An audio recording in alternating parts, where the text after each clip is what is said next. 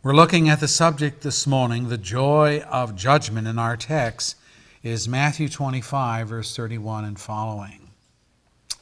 Firstly, you'll note from your bulletin outline that the day of Christ's coming is the day of God's self-vindication. That's going to give us some clues as to where we're to obtain joy in this.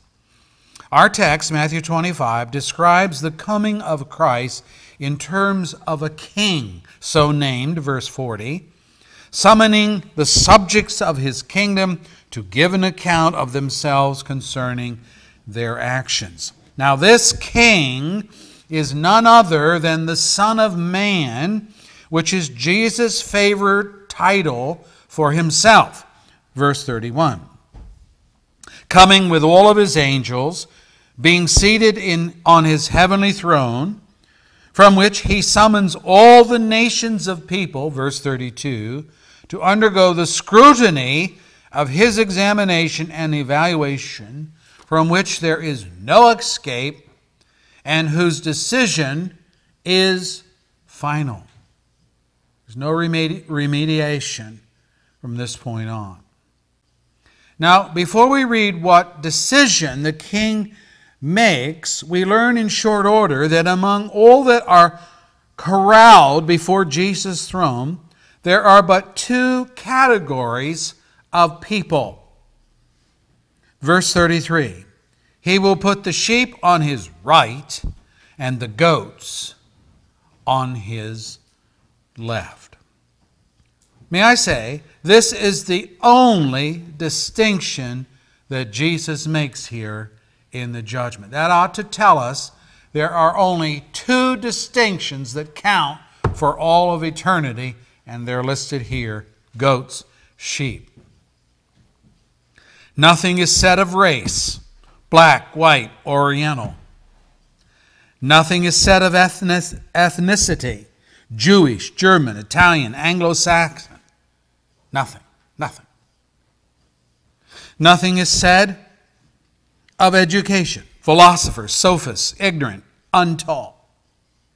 Nothing said about that. Nothing is said of sex, male, female. Nothing is said of economic status, rich, poor, middle class, or millionaire. Nothing is said in any of these areas. The only distinction given is that of goats and sheep. But there must be something that Jesus is conveying through the use of these two designations. I mean, surely he's not talking about those woolly or agile critters that are part of every shepherd's livestock. No, these animal labels represent, verse 32, all the nations that will be gathered before him. Or the next phrase, he will separate the people one from another as a shepherd separates the sheep from the goats. Verse 32. So here we learn that Jesus is using these two animals in a symbolic way to describe two kinds of people. That's why he's using them. And the description he portrays, as noted earlier, has nothing to do with race, ethnicity, education, economic status, and so on. It has nothing to do with any of that. Instead, it has to do with an assessment of the spiritual condition of the people who fall into these two categories: sheep, goats. Well, I wanted to learn something of the reasons behind why a shepherd would separate sheep from goats, which is also part of this text. So I did an internet search on an agricultural site, and this is what I discovered. Sheep feed on the fine grasses of the range, gobbling up every last blade. By the way, that's why the ranchers of the West hated the shepherds that were moving west in our own country, because the sheep came in and grazed the grass right down to the nubbins, and there wasn't left much for the cattle. So they hated the shepherds, and we had wars between the cattlemen and the shepherds as part of our country. That's one thing. Goats will eat weeds, briars, and most any trash vegetation. I'm sure you've seen some of the caricatures of goats where they're eating cans and paper and all of that. I don't know how true that is, but they will eat the trash vegetation. Wool of sheep is more refined than that of goats. The famous merino wool, which comes from Australian sheep, is the finest and the smoothest and the most prized wool of any in the world. Sheep are generally mild-mannered critters, rather docile and non-aggressive. Goats, on the other hand, use their horns to butt and gore one another and others in an attempt to gain preeminence. And I can vouch for that. I was raised on a gentleman farm which means it wasn't our main business, and we had 5 goats. No sheep, but 5 goats.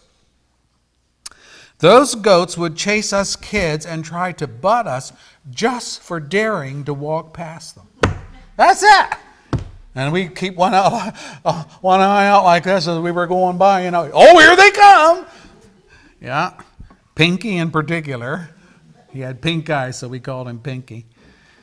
And he would come after us. Sheep produce a mild-tasting cheese similar to mozzarella called Pecorino Romano, and many of the brie cheeses that you find in the supermarket are cheeses made from sheep milk. Goats produce a stronger tasting cheese called feta or feta. And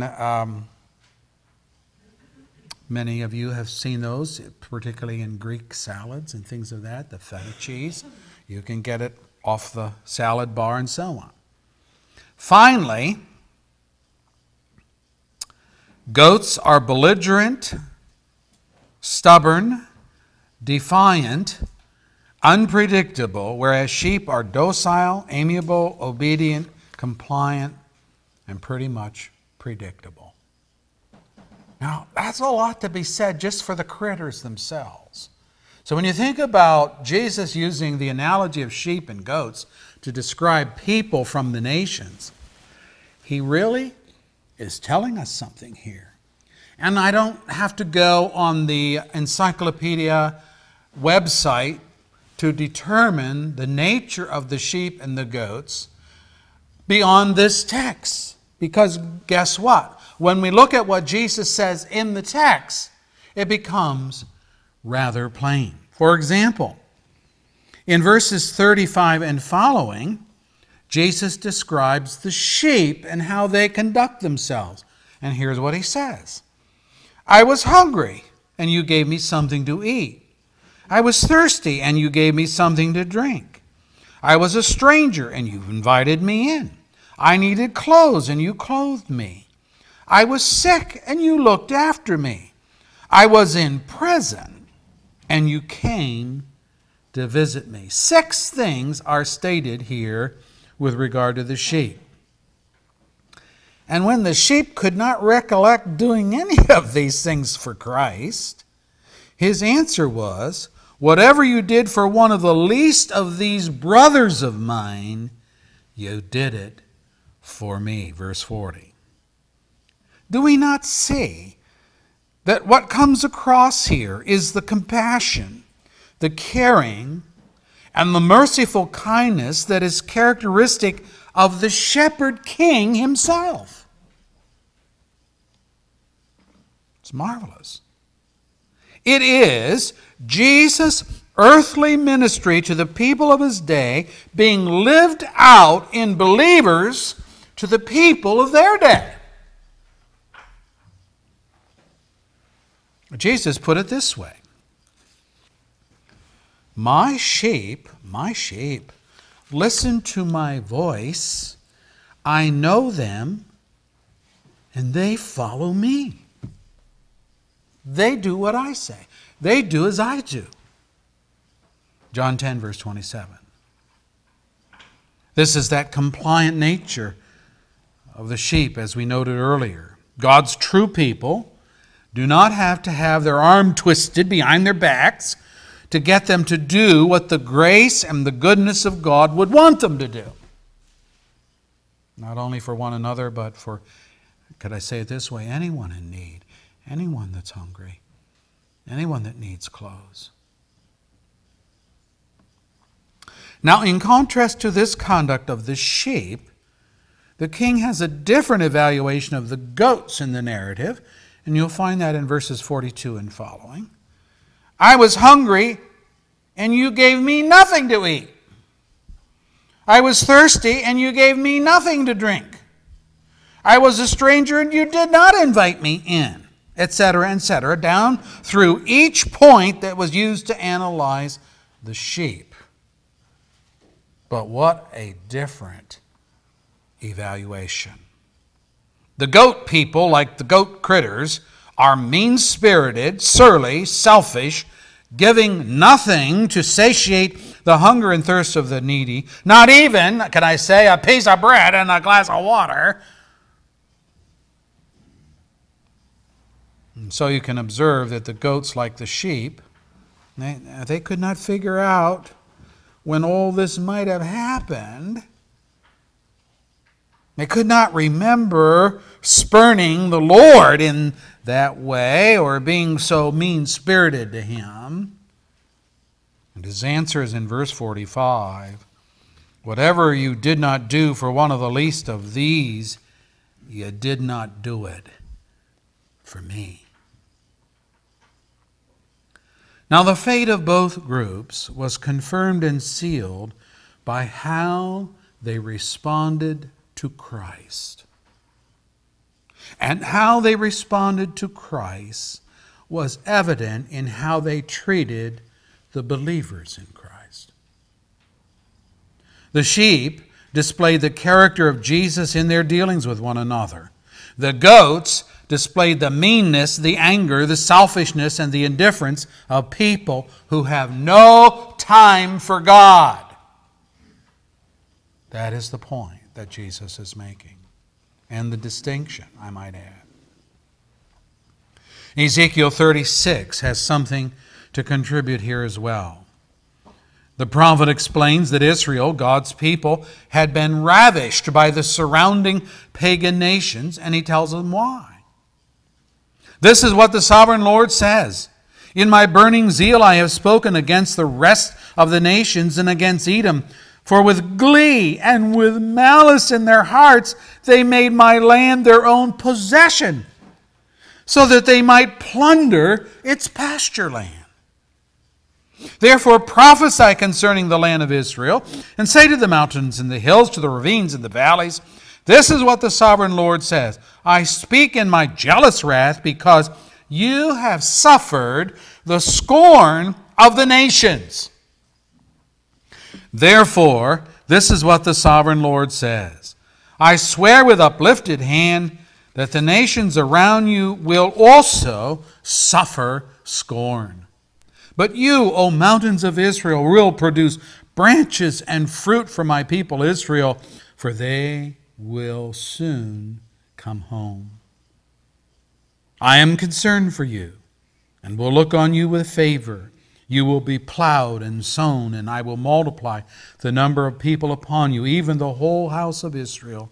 The towns will be inhabited, and the ruins rebuilt. Ezekiel 36, verses 5 through 10.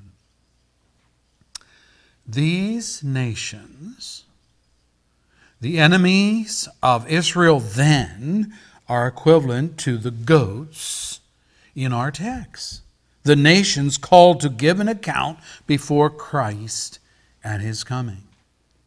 What they did to Israel then has been perpetrated on Christians prior to Jesus' return.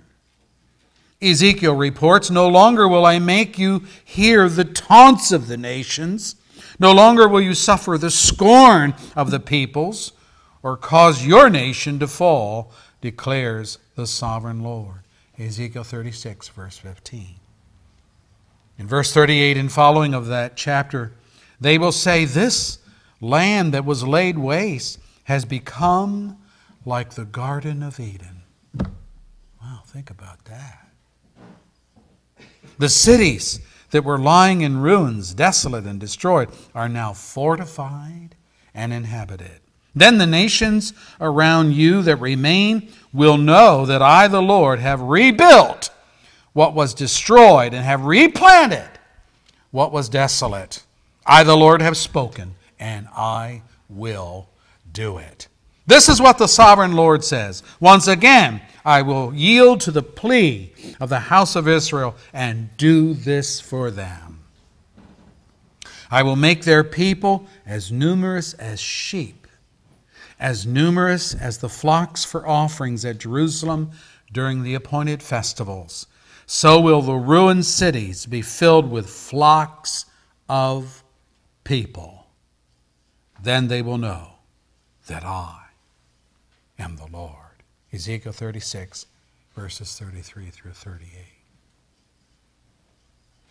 When reading a text like this, it would become very easy to assume that the reason God's favor fell upon Israel, in this case the sheep, was because they were such wonderful people, so obedient to the word, so righteous in behavior, and eager to do God's will, and that's why the Lord blessed them. But the context of Ezekiel 36 does not endorse that inflated view.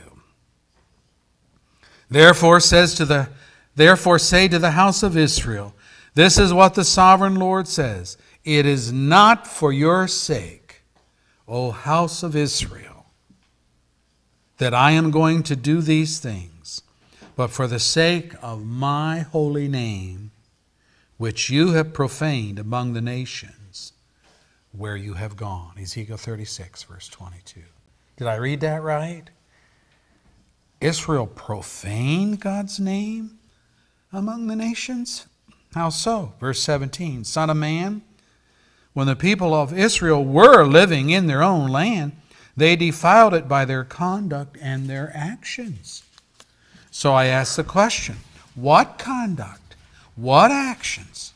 Verse 25, I will sprinkle clean water on you, and you will be clean. I will cleanse you from all of your impurities and from all your idols. Ezekiel 36, verse 25.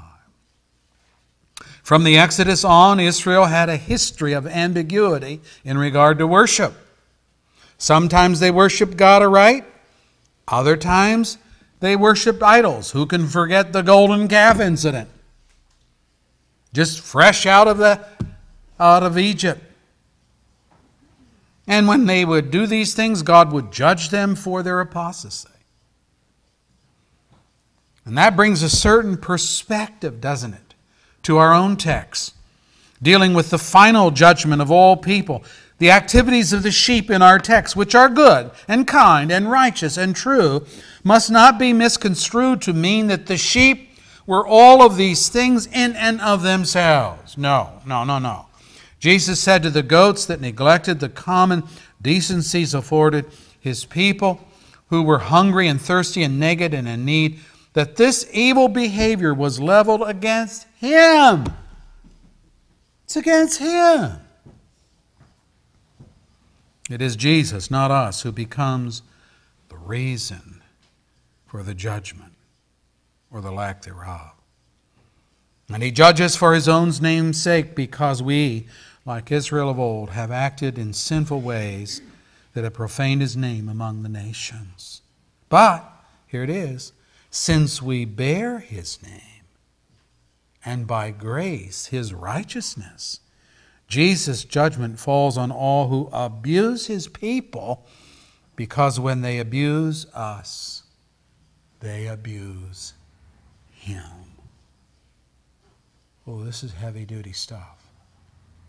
And people of the world don't even think in these dimensions. We are not, brethren, righteous in ourselves, but as God said through Ezekiel about Israel, I will give you a new heart and put a new spirit in you. I will remove from you your heart of stone and give you a heart of flesh. And I will put my spirit in you and move you to follow my decrees and to be careful to keep my laws. I will save you from all your uncleanness. Then you will remember your evil ways and your wicked deeds, and you will loathe yourself for your sins and detestable practices. I want you to know that I'm not doing this for your sake, declares the sovereign Lord. Be ashamed, be disgraced for your conduct, O house of Israel. Ezekiel 36, verse 26 and following. My, that text, Ezekiel 36, has a lot to say about our text. Brethren, as Jonah so succinctly put it, salvation is of the Lord, and because of the Lord. For all the chatter in our day about sinners having to believe and repent and to be saved, and they do, we should know that no such faith and repentance will ever occur unless and until the Lord gives us a new heart and puts a new spirit within us to love and obey God. The psalmist enjoins us this way: know that the Lord, He is God. It is He who has made us, not we ourselves. We are His people and the sheep of His pasture. Enter into His gates with what? Thanksgiving. And into His courts with praise. Be thankful to Him and bless His name. For the Lord is good, His mercy is everlasting, and His truth endures to all generations. Psalm 100, verses 3 through 5. The day of judgment is a day coming in which Jesus will vindicate Himself. He says to the goats, you did it to me, to me. Zechariah words it this way: for this is what the Lord Almighty says, whoever touches you, my people, touches the apple of His eye. The world doesn't understand that. They think they're smacking us around. They hate us for being Bible thumpers, for testifying of the gospel, for standing for righteousness.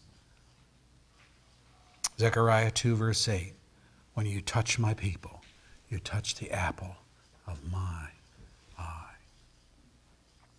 So that's the first thing about this day of judgment, that God comes, and in this judgment, He vindicates His own self. He vindicates His name. Secondly, the day of judgment is the day of every believer's vindication. Not only does Jesus vindicate Himself in the day of His coming, but He vindicates all who have believed in Him. True, as with Israel of old, God acts for His own name's sake, but there's a wonderful fallout for all who bear His name. Repeatedly in the Ezekiel 36 text that we have read, we read that when God acted in judgment on the nations who had devastated Israel's towns and villages and livestock and crops, He did so for His own name's sake. He says that at least twice in that text. And that's still very true. But it is also true that in a secondary way, but in a very real sense, Israel was vindicated as well. Let me read. God refers to the land itself, saying, but you, O mountains of Israel, will produce branches and fruit for my people Israel, for they will soon come home. I'm concerned for you. I will look on you with favor, and you will be plowed and sown, and I will multiply the number of people upon you, even the whole house of Israel. The towns will be inhabited, the ruins rebuilt. I will increase the number of men and animals upon you, and they will be fruitful and become numerous. I will settle people on you as in the past, and will make you prosper more than before. And then you will know that I am the Lord. Ezekiel 36, verse 8 through 11. God acts on his own behalf. Yes, he does. But in so doing, benefits accrue to his people as he rights the wrongs done primarily to himself. Now I want you to look again at our text, Matthew 25. Look at verses 44 and following. They, speaking of the goats, the unbelievers, the persecutors, they also will answer, Lord, when did we see you hungry or thirsty or a stranger or needing clothes or in prison or sick and in need of help? And he will reply, I tell you the truth, whatever you did not do for one of the least of these, verse 40 says, these brothers of mine, that's who the these are. Whatever you did not do for the least of these, you did not do for me. Matthew 25, verse 44 and 45. And the next verse, verse 46 says, then they will go away to eternal punishment, but the righteous to eternal life. It's a fact that the world cannot get its hands on God directly. And so they do the next worst thing. They come after the people who bear God's name. I had the news on just this morning. I just caught the headline. I didn't get time to hear the story. But a teacher has been fired in the secular school system because, get this, she gave a Bible to one of her students.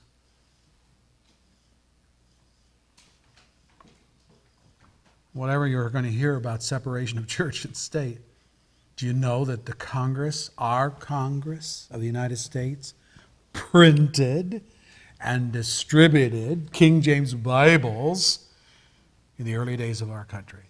Gave them away, distributed them for free. Now we have a teacher arrested because she gave a Bible to a needy student. Peter words it this way, rejoice that you participate in the sufferings of Christ.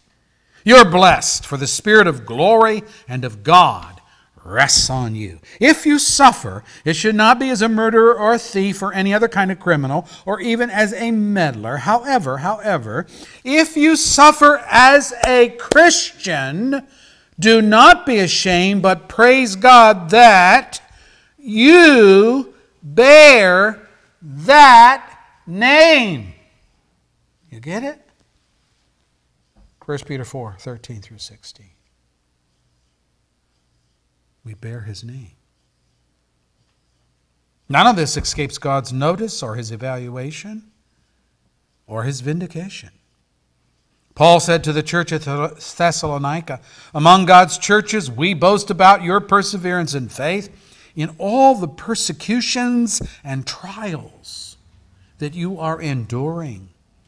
All this, I'm still reading, all this is evidence that God's judgment is right. And as a result, you will be counted worthy of the kingdom of God for which you are suffering. Reading on, God is just. He will pay back trouble to those who trouble you and give relief to you who are troubled. And to us as well. When will this happen? He goes on. This will happen when the Lord Jesus is revealed from heaven in blazing fire with his powerful angels. He will punish those who do not know God and do not obey the gospel of our Lord Jesus. They will be punished with everlasting destruction. We have that in our text.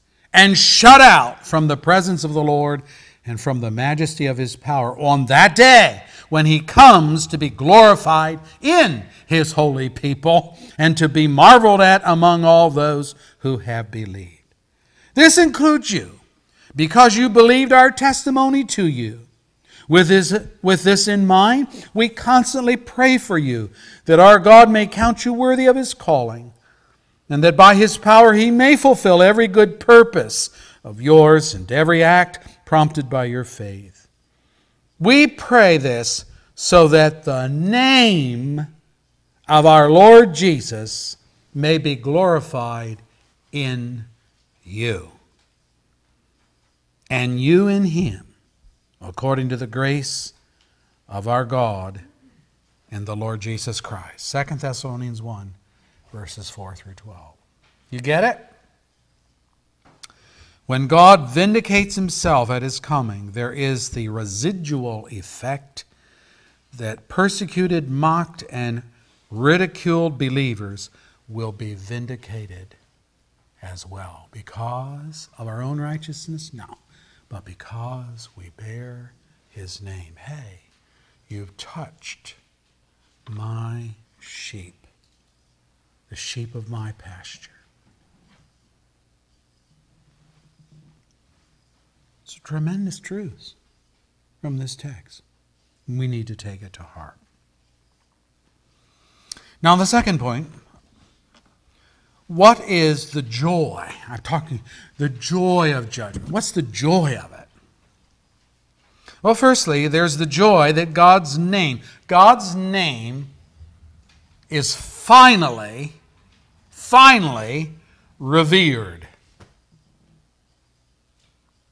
You know, one of the things that smacks on the ears of every believer is when people of the world use God's name to ridicule, to blaspheme, to curse, to condemn God or those created in the image of God, which would be others. And my point is, if it bangs on our ears, if it makes us kind of pause and reflect, what must it be on God's ears when His name is used in these irreverent and profane ways? Well, we don't have to guess. I can tell you from the Scripture, it is not a minor sin. I know that to be the case because we have God's Word on it. Commandment number 3 of the 10 Commandments states, "You shall not misuse the name of the Lord your God, for the Lord will not hold anyone guiltless who misuses His name." Exodus 20, verse 7. How do people misuse God's name? Well, Leviticus 19, verse 12 warns against one of the ways. "Do not swear falsely by my name, and so profane the name of your God. I am the Lord." Leviticus 19, verse 12. I wonder how many people have been guilty of this in our court system when they lay their hand on the Bible and are asked, "Do you swear to tell the truth, the whole truth, and nothing but the truth, so help you God?" And they answer, "I do." And then they proceed to perjure themselves by lying on the stand when they're asked questions. Now that's a sin in itself, lying on the stand, lying. But the greater sin is that they have sworn falsely, using God's name to give credibility to their statements, calling God to witness, and He is that witness. And what if they swear falsely?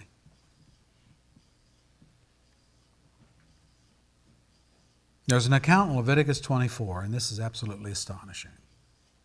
Let me read it for you. "The son of the Israelite woman blasphemed the name with a curse. So they brought him to Moses. They put him in custody until the will of the Lord should be made clear to them. Then the Lord said to Moses, 'Take the blasphemer outside the camp. All those who heard him are to lay their hands on his head, and the entire assembly is to stone him. Say to the Israelites, if anyone curses his God, he will be held responsible. Anyone who blasphemes the name of the Lord must be put to death. The entire assembly must stone him, whether an alien or native born. When he blasphemes the name, he must be put to death." Leviticus 24, verse 11 and following. You think any of that's changed? Now, the moral law remains intact. We're not to take God's name in vain.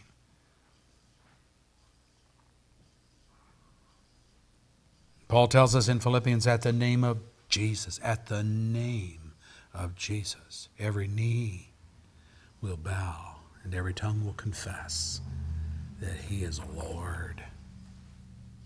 That name that they used to curse their fellow man, and that name they used in anger to protest their anger, that name that they used to damn this or that, it's not a minor sin. So, the joy, one of the joys of judgment is that finally the name of God and His Christ will be revered among the nations. And it won't be Allah.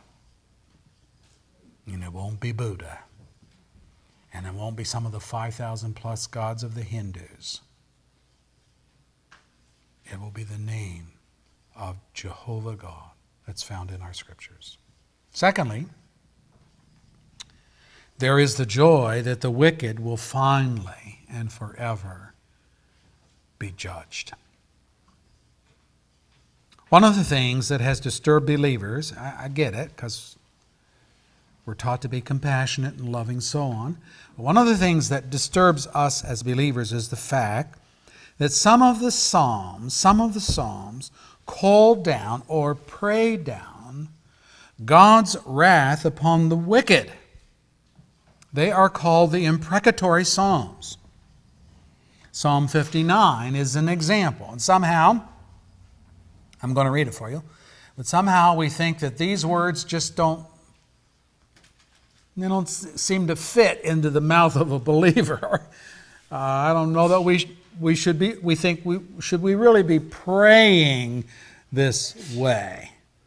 Well, Psalm 59, written by David, a man after God's heart, says this: Deliver me from my enemies, O God. Protect me from those who rise up against me. Deliver me from evildoers and save me from bloodthirsty men. See how they lie in wait for me? Fierce men conspire against me for no offense or sin of mine, O Lord. I have done no wrong, yet they are ready to attack me. Arise to help me. Look on my plight, O Lord God Almighty, the God of Israel. Rouse yourself to punish all the nations. Show no mercy to wicked traitors. They return at evening, snarling like dogs, and prowl about the city. See what they spew from their mouths? They spew out swords from their lips. And they say, who can hear us? But you, O Lord, laugh at them. You scoff at all those nations. O my strength, I watch for you. You, O God, are my fortress, my loving God. God will go before me and will let me gloat over those who slander me. In your might, make them wander about and bring them down. For the sins of their mouths, for the words of their lips, let them be caught in their pride. For the curses and the lies that they utter, consume them in wrath. Consume them till they are no more. Then it will be known. Now listen to his reasoning now.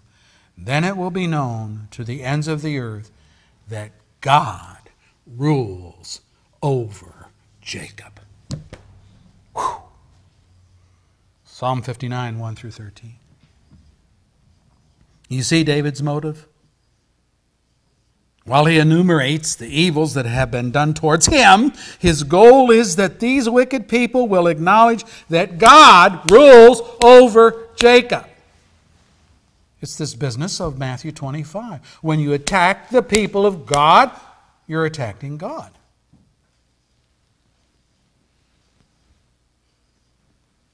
And so God is obligated to rise to his defense, David's defense, and that'll mean crushing of the wicked. You see, it's all a matter of justice and righteousness. He goes on, how long will you defend the unjust and show partiality to the wicked? Defend the cause of the weak and the fatherless. Maintain the rights of the poor and the oppressed. Rescue the weak and the needy. Deliver them from the land of the wicked. They know nothing. They understand nothing. They walk about in darkness. All the foundations of the earth are shaken. Rise, O God, judge the earth.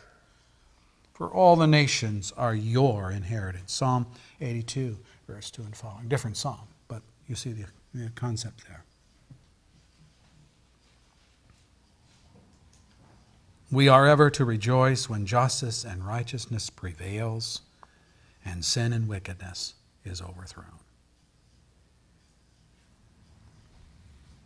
Eliphaz, speaking to Job, says, the wicked said to God, leave us alone.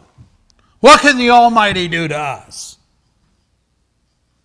Yet it was He who filled their houses with good things. So I stand aloof from the counsel of the wicked. The righteous see their ruin and rejoice. The innocent mock them, saying, surely our foes are destroyed, and fire devours their wealth. Job 22, verses 17 through 20. And again, you get the feel from Eliphaz that it's because the wicked are in violation of God's goodness. God filled their house with good things. And what does He get in return? Kind of in your face. You can't do anything to us. We can do anything we want. You can't touch us. By the way, might I say that is part of the residual conclusions of a gospel that just preaches, God loves you, God loves you, God loves you. And the wicked begin to think, God loves me, God loves me, God loves me, and I can live like the devil, and God loves me, God loves me, God loves me. That's why we must preach things like I'm talking about today. Preaching on the judgment of God, His wrath and anger, His righteousness. He's more than love. He's just and right. Again, the psalmist writes, the wicked will be swept away, the righteous will be glad when they are avenged, when they bathe their feet in the blood of the wicked. Then men will say, surely the righteous still are rewarded. Surely there is a God who judges the earth. Isn't that part of our problem with our judicial system? That the wicked seem to slip through the cracks and get away with murder, while the righteous lose their job because they gave away a Bible to a student. Oh, horror. And we say, oh God, where's the justice? Where's the righteousness? At the destruction of Babylon standing for the corrupt world in which we live, John writes in the Revelation, rejoice over her, O heavens! Rejoice, saints and apostles and prophets. God has judged her for the way she treated you. In her was found the blood of the prophets and of the saints and of all who have been killed on the earth. Revelation 18, verse 25. We're supposed to rejoice that Babylon is finally getting its licks. That righteousness is finally being poured out.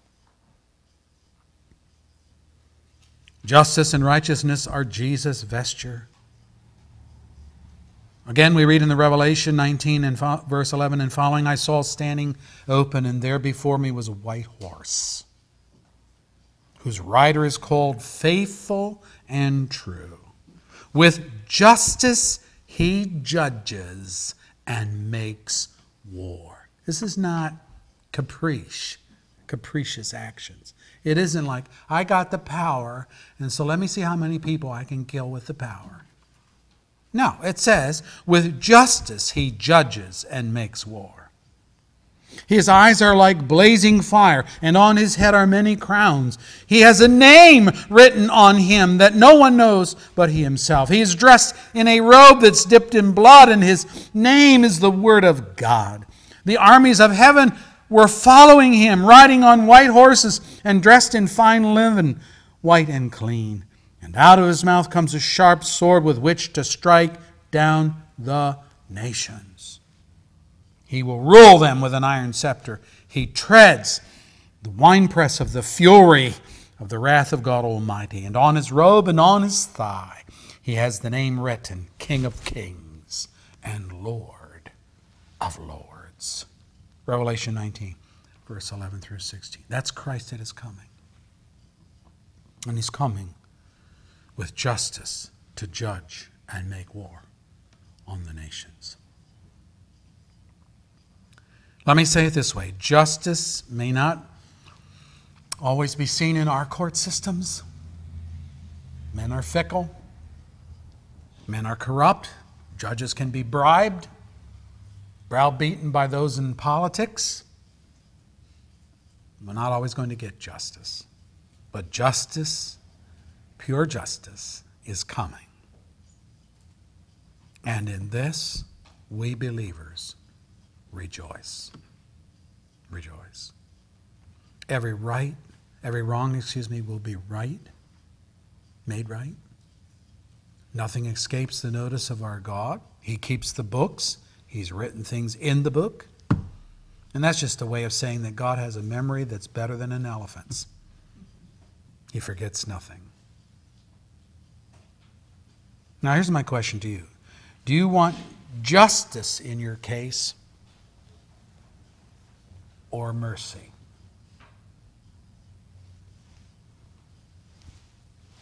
I've heard people say, well, if God just treats me right, I'm sure I'll be in heaven. And they're thinking of the little scale thing. My good deeds outweigh my bad deeds. Therefore, if he treats me right, if he meters out justice to me, I'll be a shoo-in. Now, let me tell you something. If he treats you with justice, you'll be like the goats that end up in the eternal fire of our text. When David sinned grievously against God, here's his prayer. David now, the sweet psalmist of Israel, the man after God's own heart. The scripture says that about him. Here's his prayer. Have mercy on me, O God, according to your unfailing love. According to your great compassion, blot out my transgressions. Wash away all my iniquity. Cleanse me from my sin. For I know my transgressions, and my sin is always before me. Psalm 51, verses 1 through 3. That's how he prayed when he sinned with Bathsheba.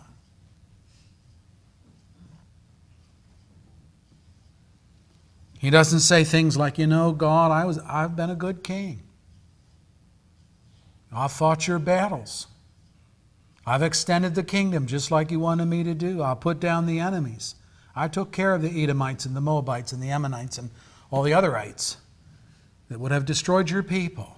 I've been a champion for Israel. I've been a good king. No, he says, I've been a wicked king. I've been an evil king. And what I want from you is not justice. What I want from you is mercy. I want mercy. And brethren, the only way that God can be merciful to us is because he dealt out justice on the person of his Son, the Lord Jesus Christ. And that's what the cross is all about. God being paid justice for your sin and for mine. Solomon, David's son, words it this way. He who conceals his sin does not prosper, but whoever confesses and renounces them finds mercy. Proverbs 28, verse 13. You want mercy, you have to confess. And like David, admit your sin and your guilt. You can't go, I think I've been pretty good. I think I've lived a pretty righteous life. Pretty good and pretty righteous isn't going to cut it. Not with a perfect God that says, be ye perfect as I am perfect. There was one perfect. That was the Lord Jesus Christ. There was one that did not sin, and that was him. And so he becomes that sacrifice that can pay for the sins of his people. If you don't know Christ today, trust him today. Stop standing on your own righteousness. If you stand on your own righteousness, you're going to get justice. You get justice, you're going to go to hell. If you get mercy, you go to glory. Father, thank you for your word this morning. Teach us the difference between sheep and goats. And the difference is the Lord Jesus Christ. We are the sheep of your pasture. You've worked in our hearts. You've removed the stubbornness that's there. You took out the stony heart and put in a heart that beats after obedience to you. And you did that for us, not because of us, but because of your great love and compassion. There may be someone here today in our auditorium or in our radio audience that has been fighting and fighting and fighting with you all of their lives. And they have in the back of their mind that they've been good enough, honest enough, truthful enough, moral enough to earn a spot in glory. Help them to see they need mercy for all of their sins. If one lie will condemn a man to hell and torment, as Revelation 21 talks about, what about a whole life of lying and deceit? All those things are written in a book. And it's only the blood of Jesus that washes it, the record, clean. Lord, come to that struggling, defiant heart today and wash them clean. Draw them to yourself, we pray. Firstly, for your glory, and secondly, for their good. Amen.